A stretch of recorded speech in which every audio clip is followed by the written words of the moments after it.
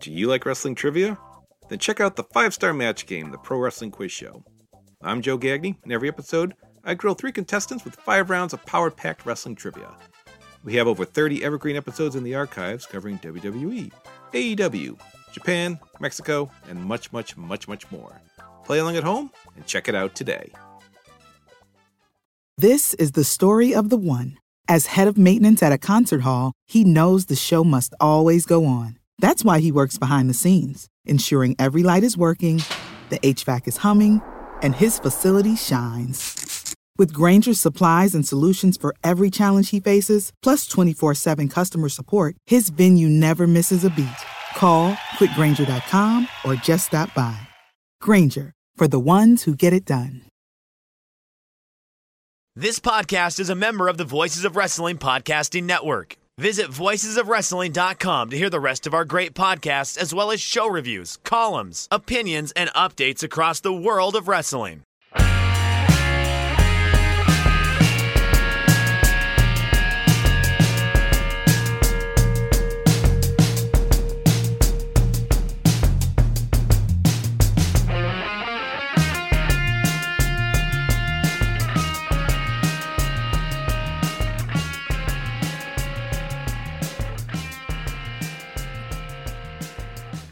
Kids, do you like professional wrestling? Well, we like professional wrestling too. I am Jeff Hawkins. He is Chris Novembrino. He is not in the bubble. I am in the bubble. We are on video again for the second week because we decided to keep doing this. I have a music stand. Oh, that way. Chris is slightly hungover. Hey, yeah, I am. Not making loud noises. Loud noises. No, the coffee is flowing. The Cuervo Gold, the fine Colombian, makes tonight a wonderful day. The great part is I'm still slightly hungover at 4:30 p.m. the next day. Yeah. So it lets you know how what happens when you start getting older and you're not in college. You don't bounce back as quickly anymore. I had a scheduled week of vacation, and I wanted to wrap up that vacation. Some people have a lost weekend. Chris has a lost week when he's on vacation. My friend was in town. We had a lovely time doing more adulty things, like hiking on top of the mountain on Thursday. We went all the way out to the Kiwanis cabin, which is like the true summit of the mountain. And then on Friday, we wanted to rage. And so we raged. You know what's great, though, about... Hey, let's rage. So, here's what's great about having a rager in your 30s. You're like focused on the downside. That's because you're the eternal pessimist. Everyone always says, "Dear sweet Novi's, ever the optimist." And I look at it like this. No, they do. They're always saying that. The liars in the media, disregard them.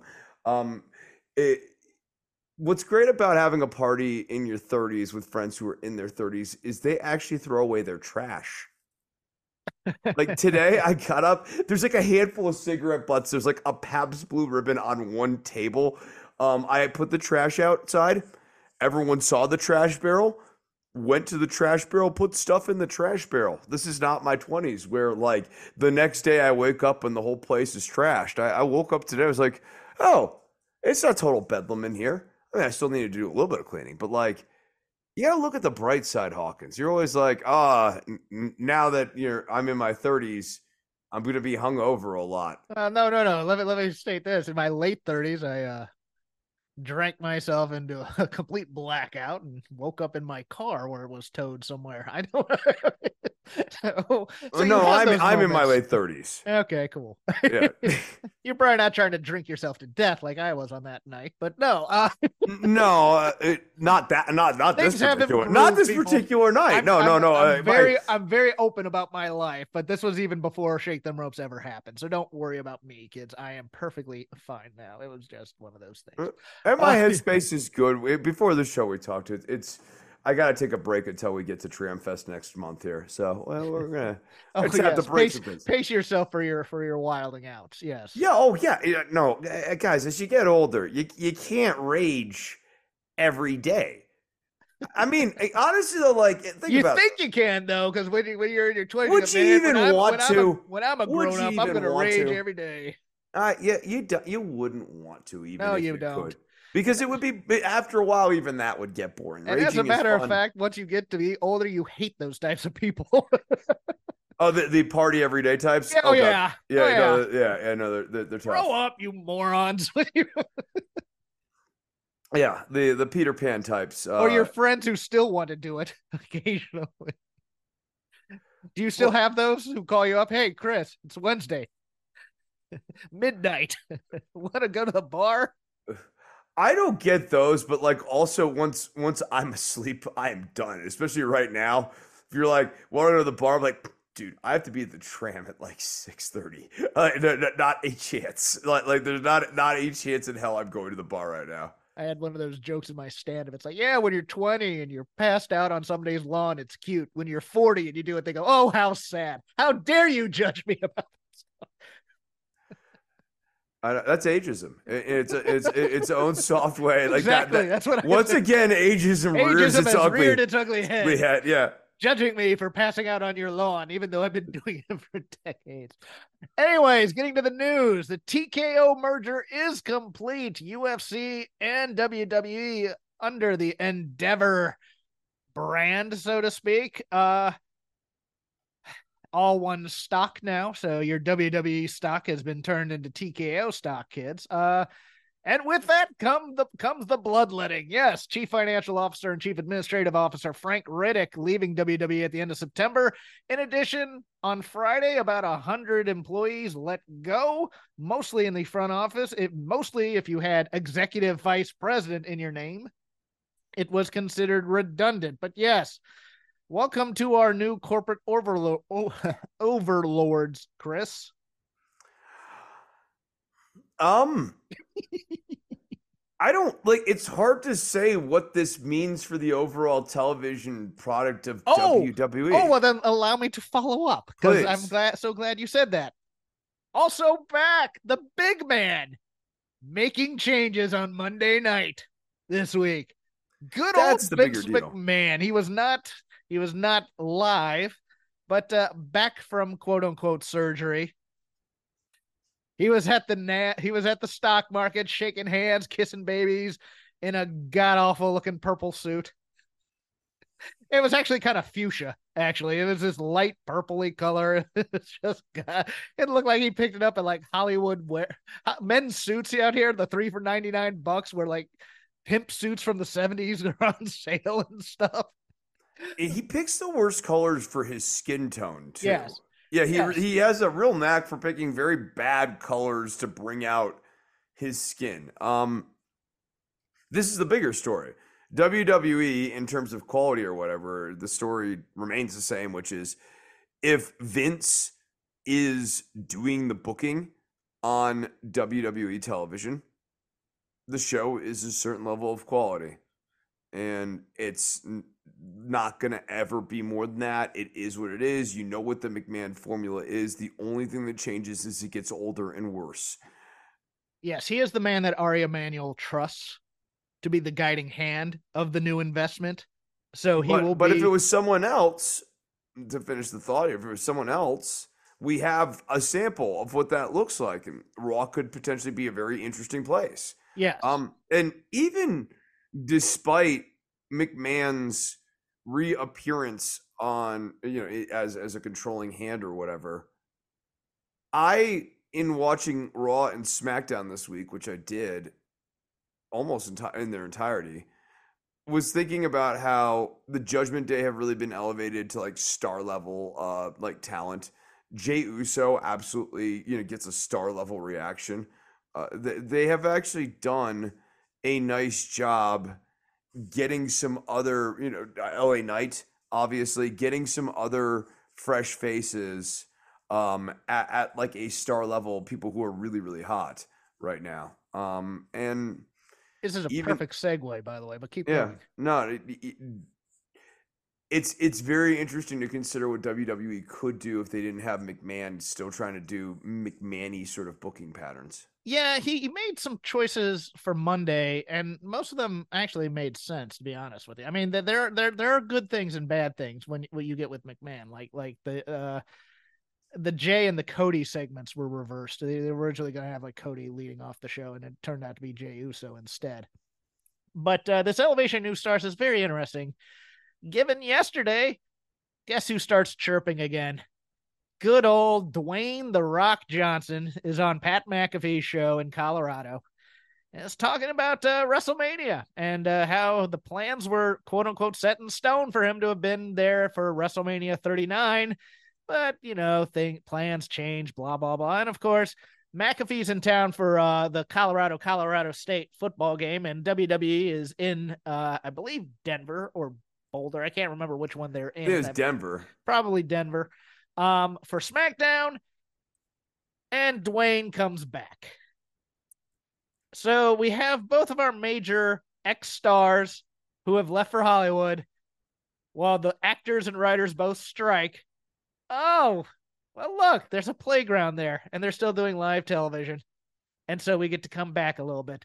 And so that has been making the waves that, well, maybe we're not finishing the story for Cody Rhodes come WrestleMania, that maybe there's a chance here that it's going to be Rock and Roman in Philadelphia, which is a very interesting city for old Rocky. Given, if you remember, he of the man who came out to raise Roman Reigns' hand after the Royal Rumble in Philadelphia to massive boos. That was the year I believe they wanted Daniel Bryan to win the Rumble. Yeah, the crowd did. That Cody may not be finishing the story at this next WrestleMania. That might be a main event of Roman versus Rock, and Cody gets bumped down to the Seth Rollins Consolation Prize World Title. Well, if we go back to what John Paul Levesque said earlier this year, that this is a baseball game, and we're only in the third inning. So if you start thinking about life in terms of baseball, next year would be close to the sixth inning of life. And then the year after, that would be like the ninth inning. And Cody hits the home run. I like baseball. Do you? I hate it. Big fan. Of course, Dwayne is telling tales out of school because he was not written in because they didn't think he was going to be available.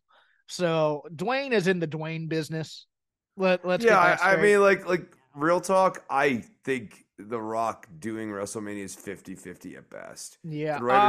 If the writer strikes off, he's just going to go back to Hollywood. The thing about Rock, and I respect the hell out of him, don't get me wrong, this snark here is just me being me. But there's a lot of similarities between him and Vince. In terms of Rock just doesn't want to be an actor in Hollywood. He wants to be a brand, and he wants to be respected as a brand. And so because there's nothing in production right now, and because he's had a couple of stumbles at the box office, the Rock brand isn't what it used to be. But look at this magical opportunity right now with everybody on strike. And what's the one thing that's in production right now? My good friend, professional wrestling. And I'm back.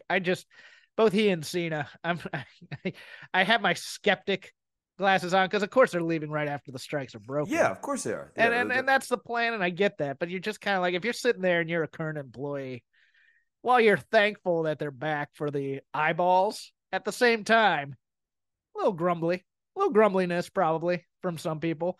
I'll give you another piece of information that came out this week that's very interesting and very intriguing as to all this. The Beer City Bruiser, of all people, had a podcast. I forgot who he was interviewed by, but in this, he let go some information that, if true, very intriguing, that when Ring of Honor was put up for sale, yes, Tony Khan was the winning bidder. But the man who came in second was Cody Rhodes. I think that's probably one of the reasons he left, if that's true.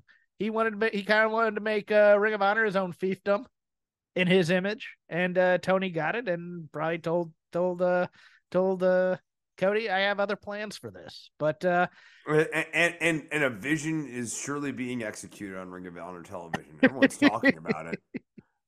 Like the plans are obvious. Yes. Although they're doing right by one person on there right now, and the one person that's killing it on Ring of Honor to me is Athena.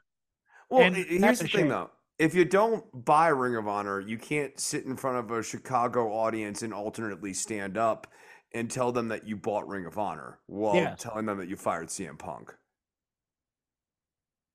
Okay, go through the steps of that. He brought it was a joke about how he like was telling all of them during his like little speech a few weeks ago, like among other things, like I bought Ring of Honor. Like he made a big like that was like a thing he just sort of said like angrily in the middle of that. Oh, okay. I didn't see the live version, so in the live version, he like specifically brings up like I purchased Ring of Honor. Like I forget the exact quote, but I just remember hearing that go like, okay, cool. AEW per Andrew Zarian of Mat Men / Figure 4 / everything else. AEW's probably going to end up on Max, and their pay-per-views are probably expanding to 12. There's a discussion going on amongst those of us who are in the bubble, Chris, about whether or not this helps or hurts Tony's vision for booking.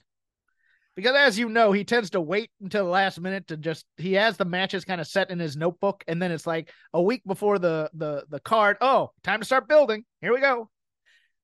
Does this, in your opinion, help or hurt him?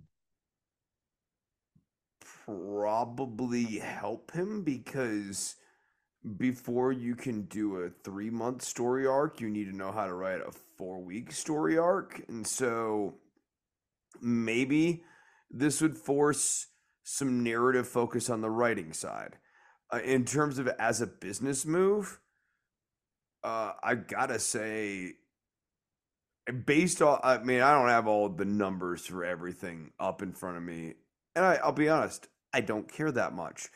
So a numeric rebuttal won't really have that much resonance with me. But like, from all the times we ever talk about the numbers for this show, it feels like they've been sort of stuck on a plateau for some time now of under 1 million viewers for Dynamite, rapidly under 500,000 viewers for all the satellite products like Collision and Rampage and all that stuff.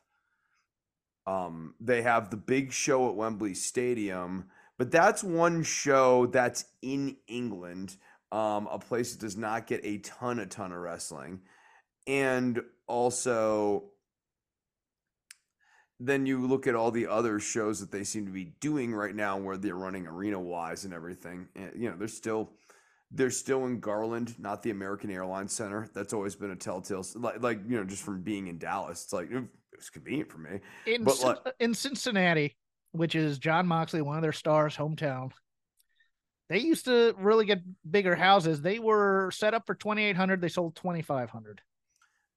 So then, like, that's to me, the issue of like, do you need 12 pay-per-view events? Not only can you sell revenue, or like, can you generate revenue for those pay-per-view events 12 times a year, but also, can you get the attendance to the live crowds? Right now, it doesn't seem like they only have certain cities where they can get these big houses. And one of them, Chicago, and that one's not necessarily yeah, right. Yeah, I think that honestly, like now I'm thinking about it, that's one of the reasons why Tony Khan was like, oh, I need to go out here. Like AEW, without the ability to run in Chicago, you know, somewhat fluidly, is sort of an incoherent brand. They've run a lot in Florida, Texas, and Chicago, admittedly. Right. And they're starting to expand. They need I mean, I think they actually really need to go back to doing colleges again. I think they've been trying to get to the secondary big arenas in bigger cities, and it's not working. But pay-per-views are a different animal for them because while they don't sell out immediately anymore, they are selling fairly decently. Like I believe the Forum out here in LA for Full Gear is set up for 7,500, and they've sold about 6,000. So that's not bad. 12 pay-per-views. I think the problem is it's like, well, we'll get good matches, but we can watch the good matches on TV. We don't know if anything major is going to happen because they don't do big angles necessarily. They don't do, you know, once in a lifetime promos if you go out there and watch it, or once in a lifetime, okay, we're going to see something special here on this television show. Yeah. No. Week to week. So it's one of those things where I think, you know, while the internet fandom loves them still, and they do well, overseas, and they do well on pay-per-view. The week-to-week television, and now with a second touring brand, sort of, might be too much. It's hard to imagine it wouldn't be. You're just asking me earlier, would it help I think the opening actually would it help the writing? And I would say potentially that. But that's like the only positive thing I could see. And I don't look, 12 pay-per-views a year is not a guarantee that they're going to have tighter writing. I think from everything I have seen from AEW this year, whoever or whoever's has been handling the booking of AEW is having a hard time booking in quarter-year patterns.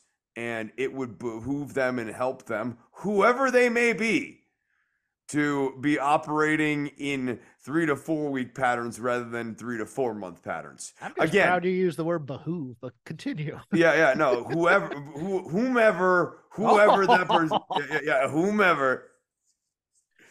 We are an educated show, people. Don't oh my God! Say otherwise. I went to college and now I work at a tram. I worked at a theme park. I mean, I went to college at one time, so yeah, no, I get it. Talent-wise, Bryan Danielson announcing on TV that this is going to be his last year full-time as he wants to watch his children grow. Chris, who would your dream match be for Bryan Danielson in this last year? John Cena. I don't think that's happening. I think The Rock, Dwayne The Rock Johnson. If Nigel could be cleared for a UK show next year's All In, I would have Nigel and okay, so real answer and dream match, because it's not going to happen or anything. Kevin Owens. I'd love to see Danielson and Kevin Owens go at it one more time. Yeah. That's not going to happen. So you said dream match. Yeah, no, that's true. I did not give you guardrails. So yeah. No, one last with Kane where they hug it out afterwards. Sure. Oh God, that'd be so good. Finally, has his match against the Undertaker. Returning on television this week, Nia Jax at the end of this week's Raw. She the exception to the hiring freeze, because that is a Vince pickup all the way. Also returning on Collision last Saturday, one Jade Cargill to reappear, and it appears that her last match with AEW was on this week's Rampage, a kind of a banger hoss fight with old Chris Statlander for the TBS title, in which Statlander retained. One of Chris Statlander's better AEW matches as well. If you haven't watched it yet, if Rampage is disposable as it is with me, that match is well worth your time. But it enters an interesting question, because Jade Cargill has a team that does her negotiations for her, and she is repped by Endeavor, which owns WWE. Now, there's a lot of people who say, yes, WWE is the natural place for her, and that's the rumor where she is going. But here's what I was saying about today on my morning drive as I went to get groceries and gas, as I do on Saturday mornings, because nobody wakes up before 10 out here. WWE's in an interesting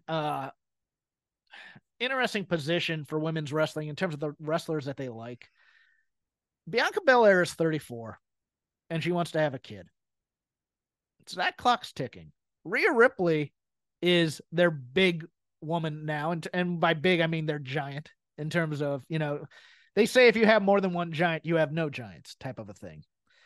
So Jade Cargill's an interesting proposition.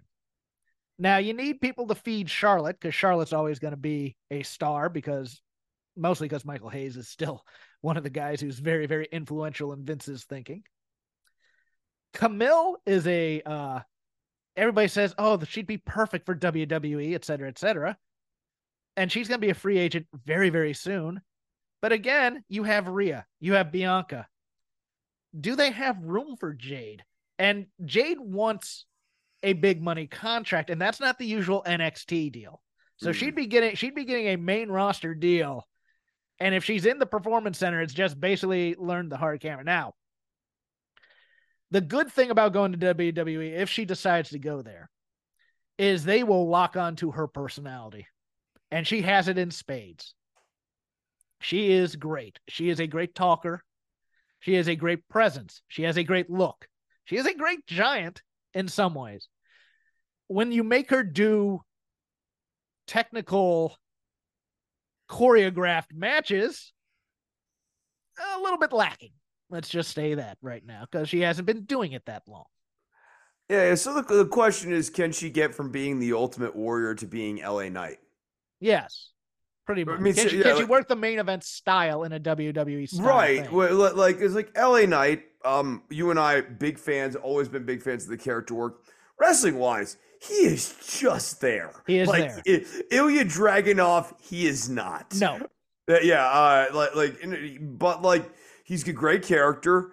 He's very over. He works the style in a completely inoffensive way. And the question is, can Cargill be coached up to do that?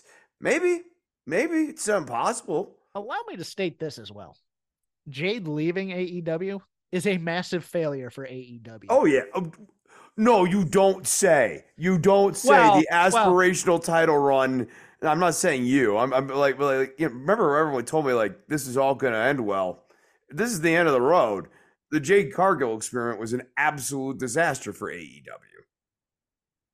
Oh, okay. I was going a different direction. Okay. Jade's a star for them. If you watch pay-per-views, if you watch her reaction that she gets because she's playing babyface in pay-per-view, she doesn't play babyface. They had no idea how to use her. Yes. What I'm saying is a disaster is okay. They had no idea how to use her. Her title reign was not actually good television, and now she's leaving, and they need her more than she needs them. That's where I'm getting at, because she is a homemade star. And this is a problem that AEW has with when I say big, I mean in size wrestlers.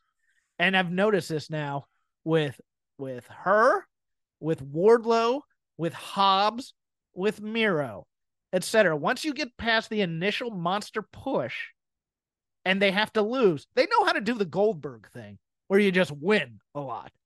But once they lose, they have no idea what to do with these people. And so they send them off to cool down. Brian Cage was off TV for a year.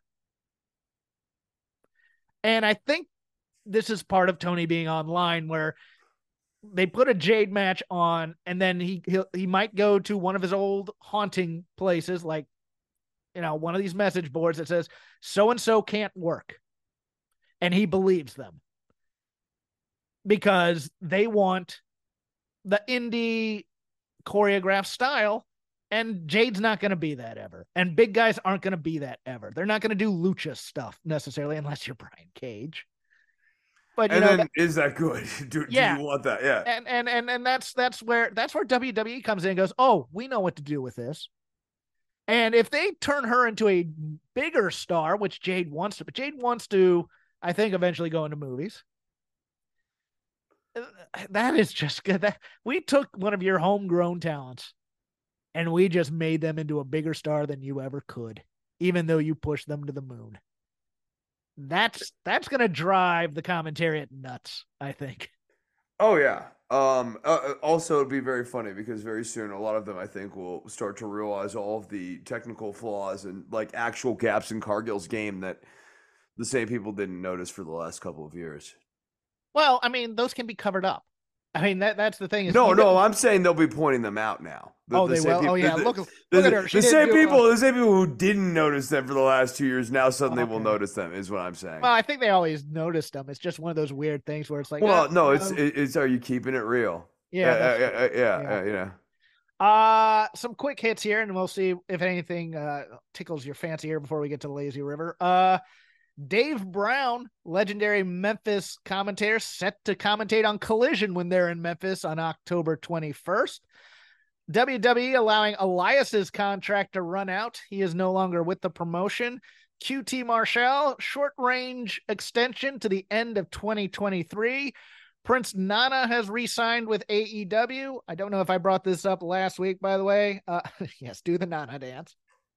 Sonny Kiss was not re-signed by AEW and allowed to leave. And Adam Copeland, a.k.a. Edge, temporarily removed from the WWE website. And then when it was pointed out that he was removed from the WWE website, a couple hours later, he just magically reappeared on said website. Any of those stories merit your consideration?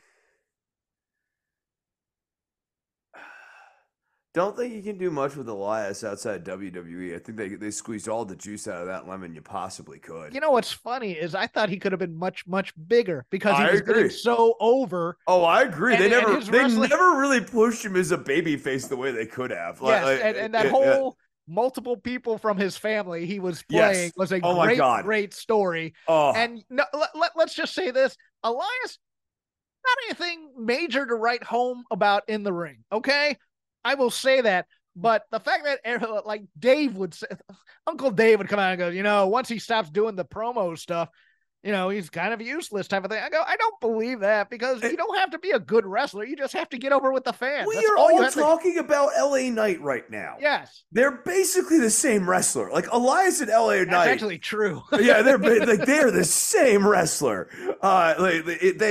They get by a character, and it's good characterization. I want to be really clear about this. I like Ezekiel in particular a ton.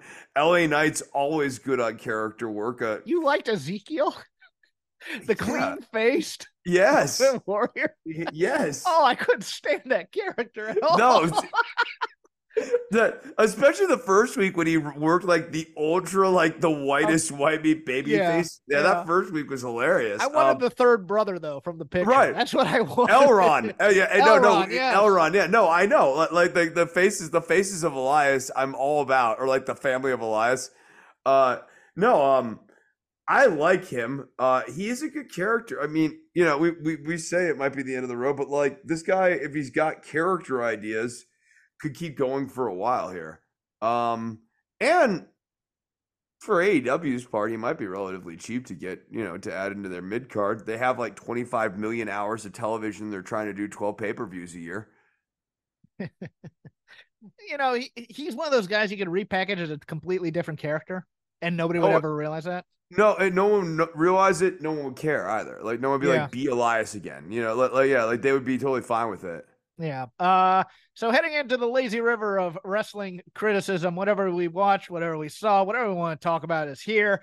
I'll give you some numbers because they were actually pretty good across the board for almost everybody. Raw, of course, down a bit because of Monday Night Football, but the ones that stand out, 850,000 for NXT, headlined by one Becky Lynch, 888,000 for AEW Dynamite. 0.31 in the 18 to 49 rating. The Wednesday Night Wars are back, baby. Well, yes, even though one's on Tuesday. Collision was, of course, down, but not as down as one might think. But, you know, college football is back. Chris, where would you like to start on the lazy river? I'm going to start with this. Ilya Dragunov has been quietly over. No. Awesome. This is. Yeah, he's awesome. He's awesome. That's where I was awesome. Going, but go ahead. Yeah, that's exactly where I'm going. I like he is having these like poorly formatted matches in the sense that like they're putting these commercial breaks at the absolute worst times and like just like chewing up like 80% of the match, and then you skip ahead to the final 20%. And Ilya Dragunov's his cells, his extensions, the way all these moves look so vicious. His cells look so good. He is wrestling at such a high level. Every time he gets hit, it looks like he's in a car wreck. And every time he hits you, it looks like he's murdering you. That forearm is completely convincing as a finishing move. He is doing banger after banger, and he's doing them with guys who, I mean, look, Wesley's great. Let's not. But no, he's getting good dance partners. But no. But I was gonna go. Who is Carmelo's second?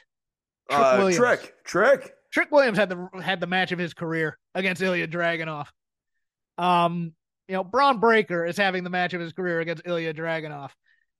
Everybody on that NXT roster should be knocking on Shawn Michaels' door and going, "Give me a match with Ilya, please." I may drive out to Bakersfield to watch Ilya versus Carmelo. I am thinking about it. He's having a career year. It's really sneaky. Like he is.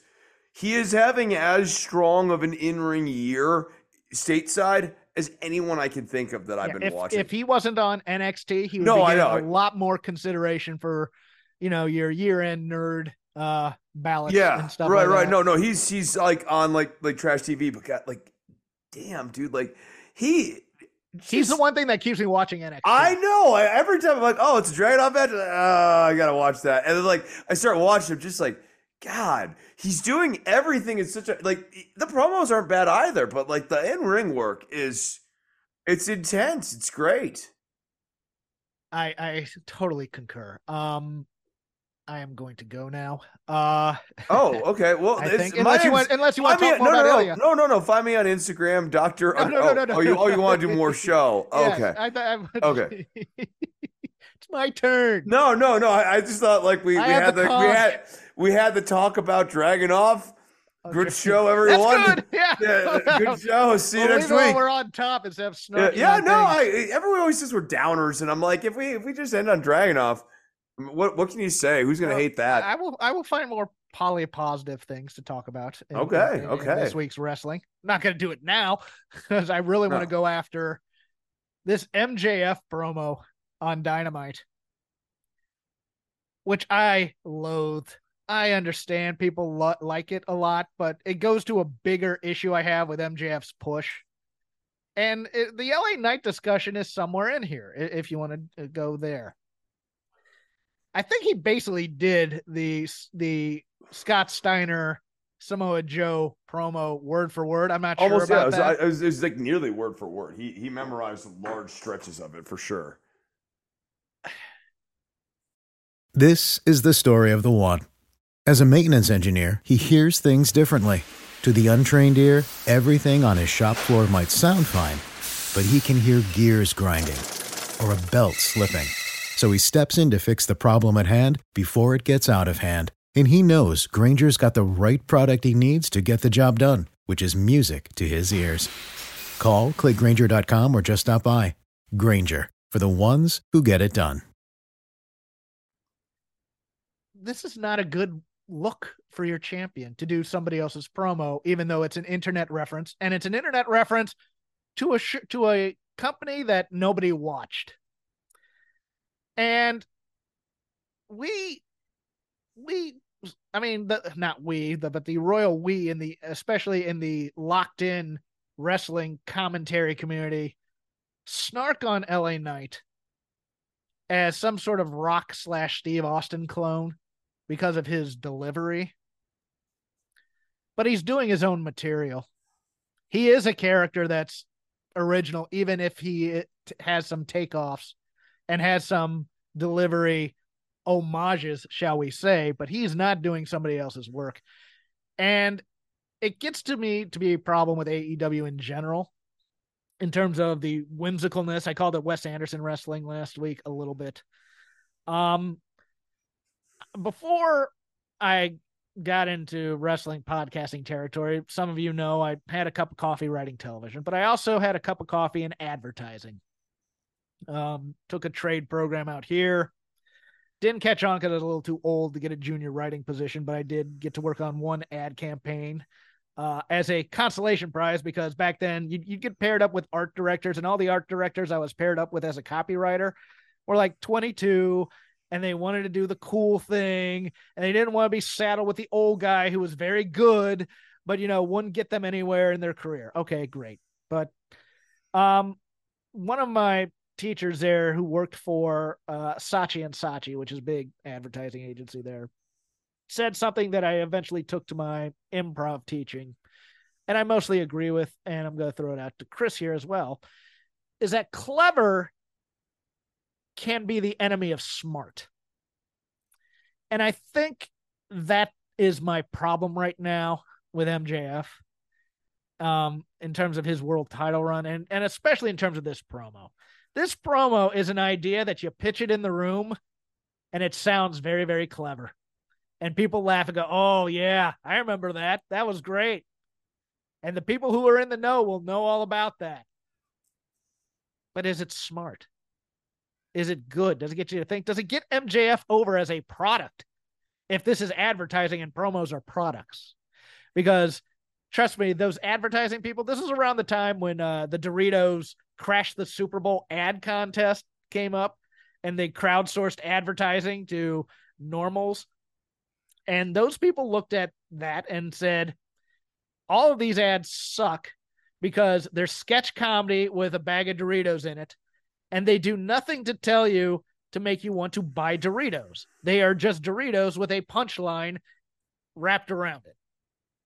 Your mileage may vary, but the clever is the enemy of smart really got to me, because there's a lot in television right now that is self-referential. There's a lot in various forms of media. We call it member berries sometimes, but it's clever. And it keeps those products from being all they can be because they're not smart. Chris, a rebuttal. I didn't hate the promo as much as you. Okay. Namely because the Scott Steiner math promo I do find like delightful. In particular, the numbers don't lie and they spell disaster for you. It's just quality. It's a great line. That's a great line. And it's Scott Steiner's. I know.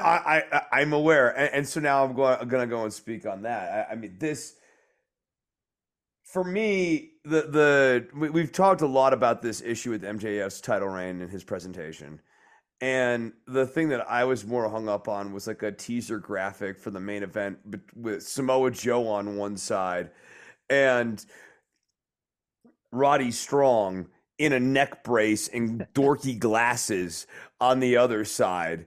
And like, this is our Roderick Strong that we get on this show. And I my issue is not, of course there's room for a dorky Roddy Strong in a neck brace and glasses. He shouldn't be in the main event picture. The main event picture is so weird and like, Roddy looked like Man Scout in that picture. Yeah, he looked very silly. I don't really know, like, what is MJF? Like, is he a baby face? Like, he's just like a guy. I don't know how to feel about him, and so I don't actually feel much of anything about him right now. Like, I wouldn't want a guy coming out there and trying to do a Dusty Rhodes Hard Times promo. Sure. That's basically my thing. I get yours as well, and I agree with it. I don't I thought for certain on that, like the Joe Roddy match was spectacular. I really liked that match a lot. It was hard hitting. It was, especially by Joe, a lot. The post match thing, Roddy, I know, it's just like, is this making Cole look better? Is this making him? I'm like, I know people laugh at that. Okay. I laugh at it too. Do I want it carrying my company necessarily? That's where I'm going with that, I think. I mean, and everybody will go, you're old. This is not a main event program. This is a mid-card program and a mid-card storyline that is the main event arc of the show. Of 3 shows, really, at this point. Like this is the heart of what AEW is right now. Goofy Roddy Strong faking a neck injury, Adam Cole as the girlfriend stuck in between, and the girlfriend, the decent girlfriend stuck in between 2 lousy guys. You have MJF as one sort of lousy guy, and then Roddy Strong is another sort of lousy guy. Yeah. And Adam Cole is the girl in question. Yeah. I'm Cole's the girl caught in the middle. Yeah, like, and that's their main event angle, Jeff. Like that's it. Like that is it. Nick Bockwinkel, this is not. We've turned Adam Cole into she's all that. You remember when Chief Jay Strongbow was caught in between Ric Flair and Nick Bockwinkel in an old AWA angle for the title? I can't decide.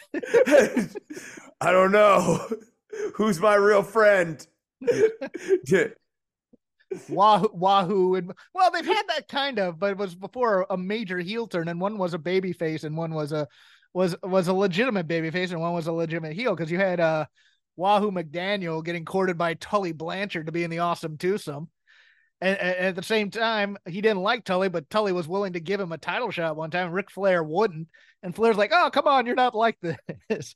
But I mean, he never had any he was never like, who, any moral quandary about it or anything like that. Do I care about titles or friendship more? Yes, Wahoo McDaniel being contemplative. No, Wahoo was drunk at a Bennigan's or something.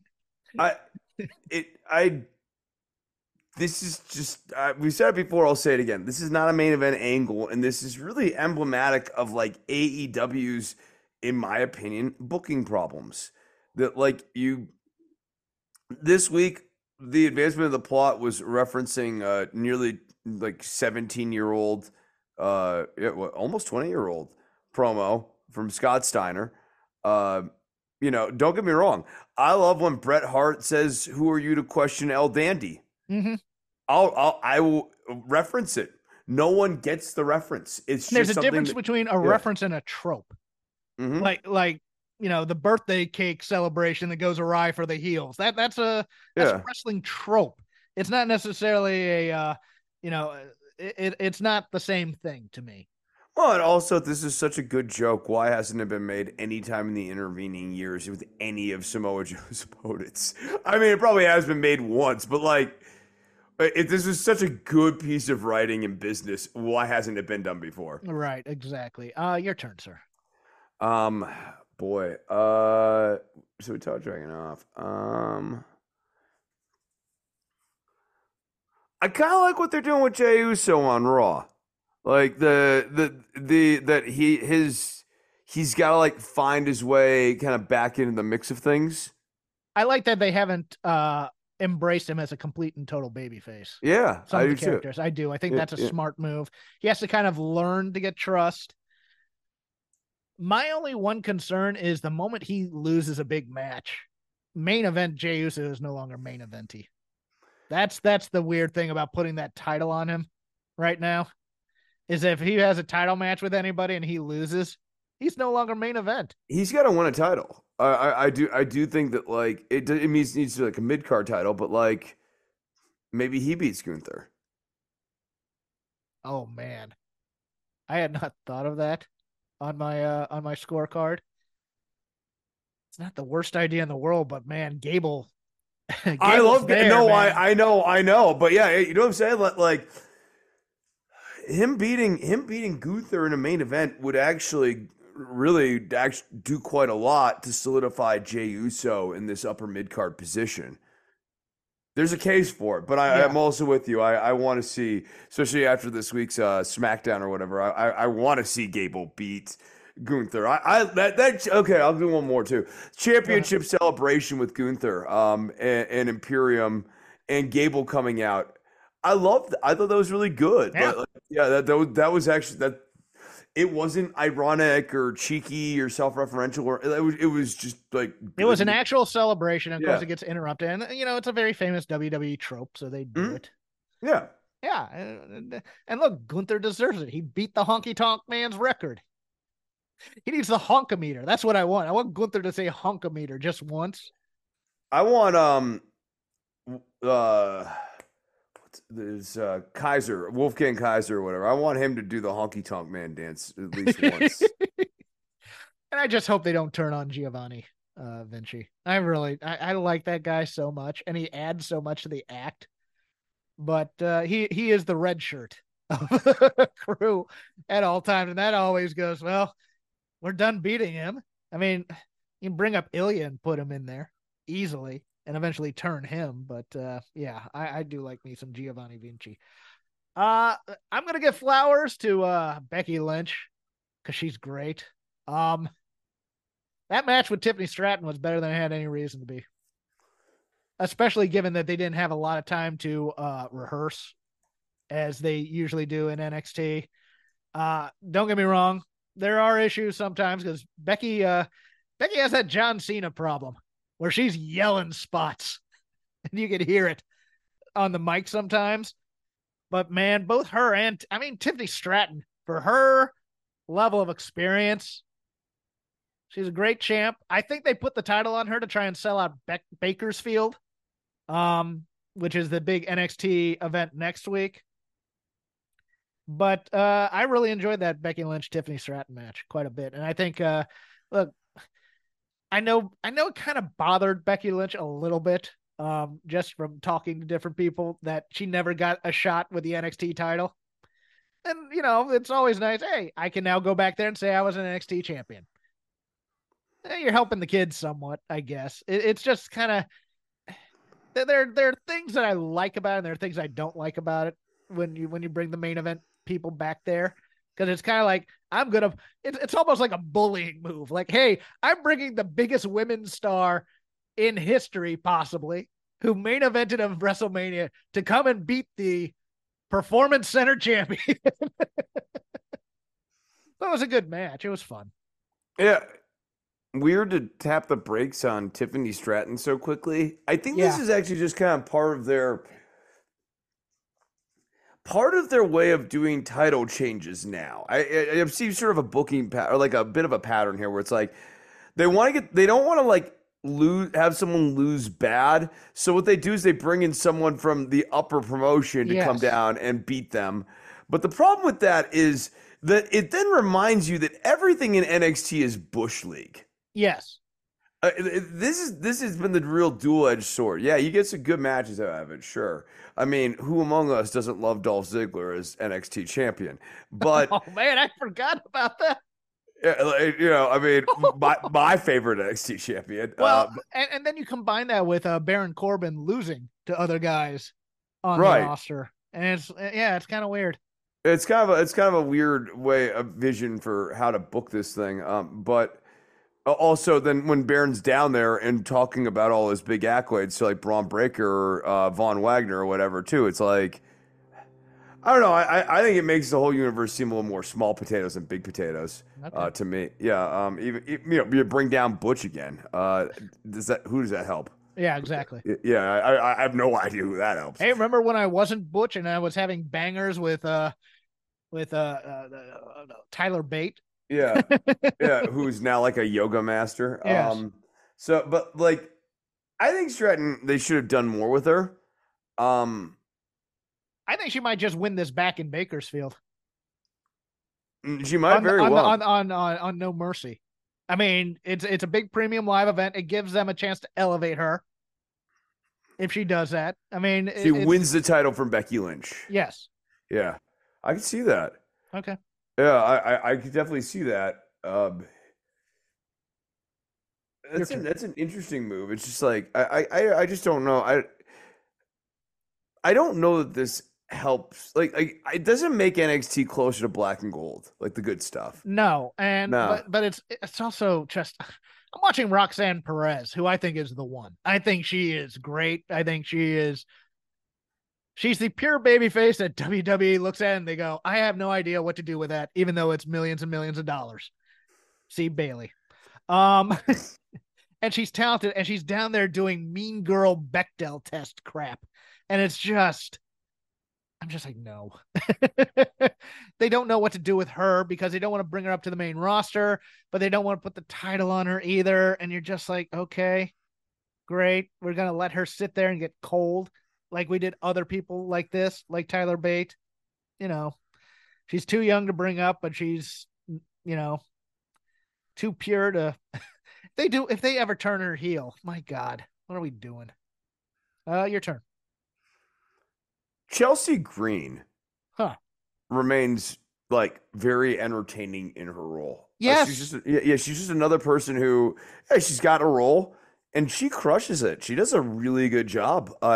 She got her stuff down right now. She crushes it. She is willing to take a beating, which I respect the hell out of. She's willing to do anything. And it's so funny that WWE WWE loves to cut her. I don't know why. I gotta tell you, this year has been a very strong year. Like Dragunov and Chelsea Green might be my two most improved or something. But she's always must watch when she gets in these poorly written, or poorly conceived skits at times. But I mean, they're dumb, but she knocks it out of the park in them. Yeah, no, I mean, she was really. It's a dumb skit with her and Shayna and Piper. She's very good in it, though. Speaking of dumb skits, NXT High School is back, and I could not be more excited. Yes, because Thea Hale is far too young to drink, we can't have her go out to a bar, even though she's being a bad girl with JC Jane. So we go right to the NXT kitchenette, which is dressed up like a club. We got to stop here, though, real quickly, because what happens in this scene, the violence in this scene really only makes sense if there has been drinking involved. And it doesn't excuse it. But, like, there's a difference between getting into a drunken fight and having a psychological level rage problem where you can fly into a blind rage and commit assault and kick someone in the nuts, just like out of nowhere. Like, it's one thing it's not good. Again, not good at 1:30 a.m. after you've been doing shots of Jack all night. But, like, that's one context. It's crazy if it's 9:30 a.m. and you're at the grocery store and you're kicking someone in the nuts. Well, who among us? Sometimes I just need to get to the ribs and they need to get out of my way. Well, we'll go even one step further. It's one thing if you're at the bar and it's 1:30 at night. It's another if it's 7:30 and the Blue Plate special crowd is at Applebee's with their watered down Hawaiian punch shooters or whatever they're doing out there. It's one thing to get into a fight in the parking lot of the bar. Ribs should not be worthy of a nut shot. Getting into a fight at the Golden Corral is a totally different context. Look, you were spending way too long at that chocolate fountain, and I got a problem with that. I love sticking my fingers in that. Kick you in the nuts. Boom. There you go. I mean, I get that it's like a world of wrestling and stuff, but like I was like watching this, and like, this is a very cringe segment. This is a very awkward and like weird segment. But all of them are that's what they need to make canon in NXT is any scene shot in the kitchenette area. Because I remember the Murphy and Blake and Alexa Bliss promos that were supposedly taped there when they were all just kind of hanging out when it was still NXT High School back then. Hey guys, that kind of thing. Yeah, those were awkward as hell too. And like that movie, like people were like Indy Hartwell would meet people and stuff. It's just everything in the kitchenette needs to be awkward. That should be the rule. Yeah, no, I also want all male and female dating interactions on this show to be done in the strange. Like, I want all the men to come off. They are.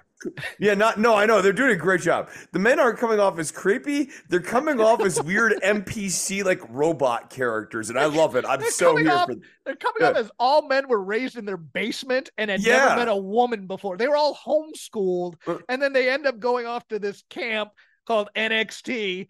Oh, look, a girl. Hey, JC, I see that you're hanging out here in the kitchenette area. You know, I was reading a magazine earlier. Do you like to read? We should go and get some food sometime. Good to see you, That's too. What it would be. Do you like to read? And then we're going to do something that has absolutely nothing to do with reading. We're going to go out to eat. And then like JC Jade like throws like water in your face for this. Yes, and Thea Hale kicks you in the nuts. That's no, I mean it's great. Like the men are like weird but not creepy, and the women are like absolutely like psychotic. And that one guy, it's like he read a Cosmo article that's like, you know what you should do is like comically insult one of the women in the party, and that'll make her like you more. It's like, what are you here with a little girl or something? Yeah, what do you right? Is that your daughter, JC? She's acting really strange, but she can't even drink. You got anything else? I got one more if you don't. I'm trying to think. Like, Judgment Day on Raw continues to be real strong. Yes. Yeah. Even JD McDonough's parts of being the wannabe. Yeah. No, like the transition of making Judgment Day like the sort of main focal point actor or whatever, and even sort of the whole like we're bigger than the bloodline stuff. I like it. I can't believe like it's kind of like the bloodline thing. I'm still kind of in awe that they've got me to completely come around to the Judgment Day stuff. And it's not just like, oh, Dominic Mysterio has nuclear heat. Like Rhea Ripley, these are 4 people with interchangeable relationships with one another, and a 5th person who everybody has a different feeling about. Yeah. It's actually complex for WWE, which makes it scary. I know. They've done writing that actually kind of like works on layers and stuff this year, and like it keeps things interesting. It does, in a way that, and they have like multi-month arcs, and that does keep things interesting. I don't feel like things are just changing or turning one way or the other. Did we already talk about Blackpool Combat? Did we talk about Blackpool Combat Club being baby faces on the air? Or did we talk about that off the air? We talked about that off the air, but if you'd like to do that now, I mean, yeah, like this kind of gets to. I mean, it's like this is a tangential thing. I don't have a big rant on this. It's just like emblematic of the AEW mode of we're just turning people. We're turning Starks. We're turning the Blackpool Combat Club. We just turn, and it's not fun. It's fun. And Moxley is still a heel because he's going up against Rey Fenix as well, right? In some ways, right. And so that felt like almost a situational 1 week change because they're in Ohio, and like they wanted to just have Mox be really over, but I think that's also silly too. Like, don't turn them for 1 week just cause like. And it's not the shades of gray thing that people think it is. It's really no. Bryan Danielson was brought out as a super babyface, the American Dragon, to face Ricky Starks. So the rest of the Blackpool Combat Club went to save him from a beating from a heel, and then became babyfaces. But then once they got backstage again, they're kind of heelish in a little bit of a way, and they're kind of, it's a little bit mixed messaging. I would agree with you there. Yeah. By the way, on that point, Big Bill. Much improved. Yeah. God, I love watching him work now. Yeah, I just like watching big guys who like do big guy things occasionally. No, he absolutely works as this, big man character. Yeah, no notes. Yeah. I have one last thing on this lazy river that's near and dear to your heart, probably. And this comes from Collision from last week. But it's a general note about wrestling, and especially American wrestling, us ugly Americans type of thing as we watch it and stuff like that, is that companies now, since 1995, 96, we need to do something about treatment of masked wrestlers. Because as much as we like luchadors in that first hour of Nitro, as much as we like the random luchador match on AEW Dynamite, as much as we like the Lucha House Party occasionally on WWE, most American fans right now have been conditioned. They're geeks. They're always geeks. Unless you're Rey Mysterio, you are a geek. Masked guys are jobbers. Axiom's a jobber. Masked guys are jobbers. No, it is very much. We've gone back to the 80s. We've gotten back to like the masked jobber of the 80s. Well, the masked jobbers were at least interesting sometimes. I mean, you could do things with masks, like you'd have the James Brothers or the James Boys, or you'd have the Midnight Rider. And even in the early 80s, you had, the Mr. Wrestling 2s, you had the Assassins. I mean, you could push guys in masks. But now, I mean, and of course you did have masked jobbers because you had guys getting double pay. So that they, get paid, everybody. You had Gene Ligon wrestling a squash match, getting beat by, somebody, and then he'd be like Thunderfoot #1, and then and then he's a jobber again. But yes, it is now, and it doesn't matter that they get like a showcase like Commander or whatever. We need to have a masked guy win something. It would help if they could talk. It would, yes, it would also. Yeah, and you can move a story through them. No, yes, I mean straight up. Like I mean, they'll be like, "Oh, Ray never had to do that." You're right, and that was actually a problem for Ray for many years. Yes, and look, I loved that team of Psychosis and Laparca. I thought that was a fantastic tag team. Yeah, makeshift team. I'd watch them all day if I could. But yes, it's one of those things where it's like, and especially foreigners under a mask have it bad because right now it's no offense to Alex Abrahantes. He's not even as good as Sonny Ono. Oh, I was about to say he's not Sonny Ono. Sonny Ono was better at it. Yeah. Yes, I mean he'll have the occasional moment on those promos, and it looks like, Penta is at least trying to do ones in English. But we need a guy in a mask who is a badass who wins a title eventually in order to rectify making masks awesome and mysterious again. I mean, back in the day, it was the old brawlers going, I have to wear this mask because otherwise promoters won't book me because I might hurt somebody. Mm-hmm. We need somebody in a mask who hurts somebody. That's what we need right now, because otherwise mask guy equals geek. And I don't know if you got to see the collision match or not, where the ex-Drago is now under a new name, along with Gravity walking slowly. Aerostar and Aerostar.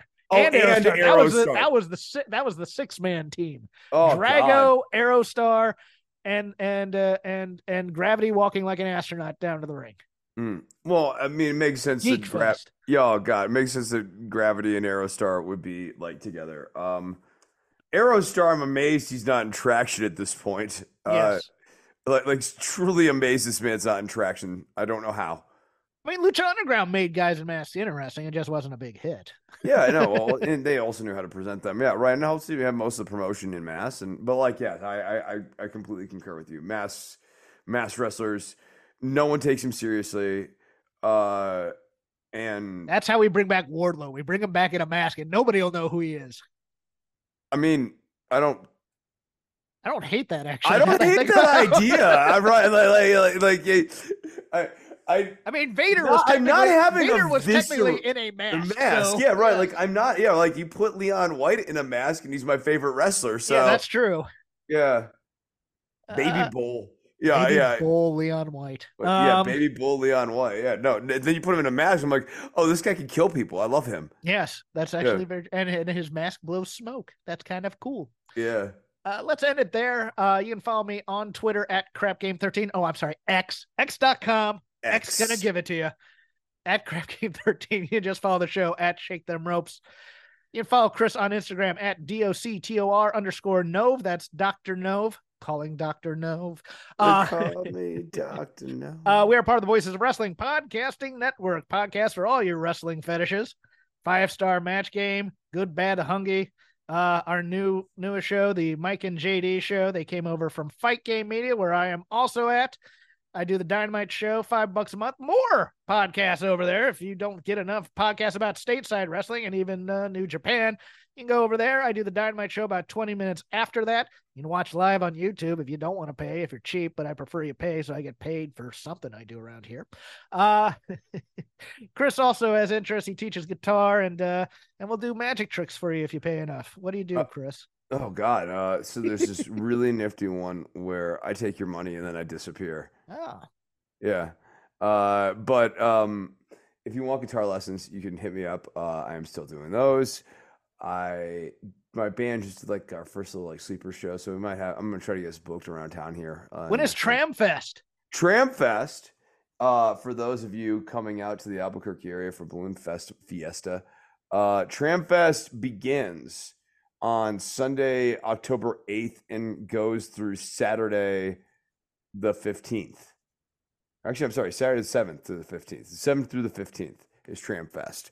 Come out and see my band play. October, basically like all through that first week of October, I'll be playing. Going 24/7. Even when the trams are closed, you will be playing on that stage. Not quite, but I gotta be honest. Like the schedule that has been initially pitched to me, I'm like, this is actually going to be the most continuous playing, like in terms of like days in a row of gigging that I've done ever. You gotta go for the world record. I mean, honestly, I might just start one song and see how long I can play it. Like we'll do "Can't You See" by the Marshall Tucker Band and just beat that thing into the ground. In-A-Gadda-Da-Vida. Yeah, like. Drum solos. Gonna climb a mountain because you see we're at the tram. Yeah. Yeah. Yeah. I like Marshall Tucker though. That's He's all right. I like his band. We'll talk to you later. Hola, hola. My name is Ricardo. I am the host of the Lucha Jovers podcast here in the Voices of Wrestling Podcast Network. We are a Spanish-speaking show dedicated to discussing and analyzing pro wrestling from all across the world. From AEW to CMLL, we talk about American wrestling, Japanese wrestling, and of course, Lucha Libre. If something big happened in the pro wrestling world, we will talk about it. So if you know Spanish or have a friend that knows Spanish or want to practice your Lucha Libre pronunciations, go listen to the Lucha Jovers podcast right here in the Voices of Wrestling Podcast Network. Nos vemos por ahí. This is the story of the one. As a maintenance engineer, he hears things differently. To the untrained ear, everything on his shop floor might sound fine, but he can hear gears grinding or a belt slipping. So he steps in to fix the problem at hand before it gets out of hand. And he knows Grainger's got the right product he needs to get the job done, which is music to his ears. Call, click Grainger.com, or just stop by. Grainger, for the ones who get it done.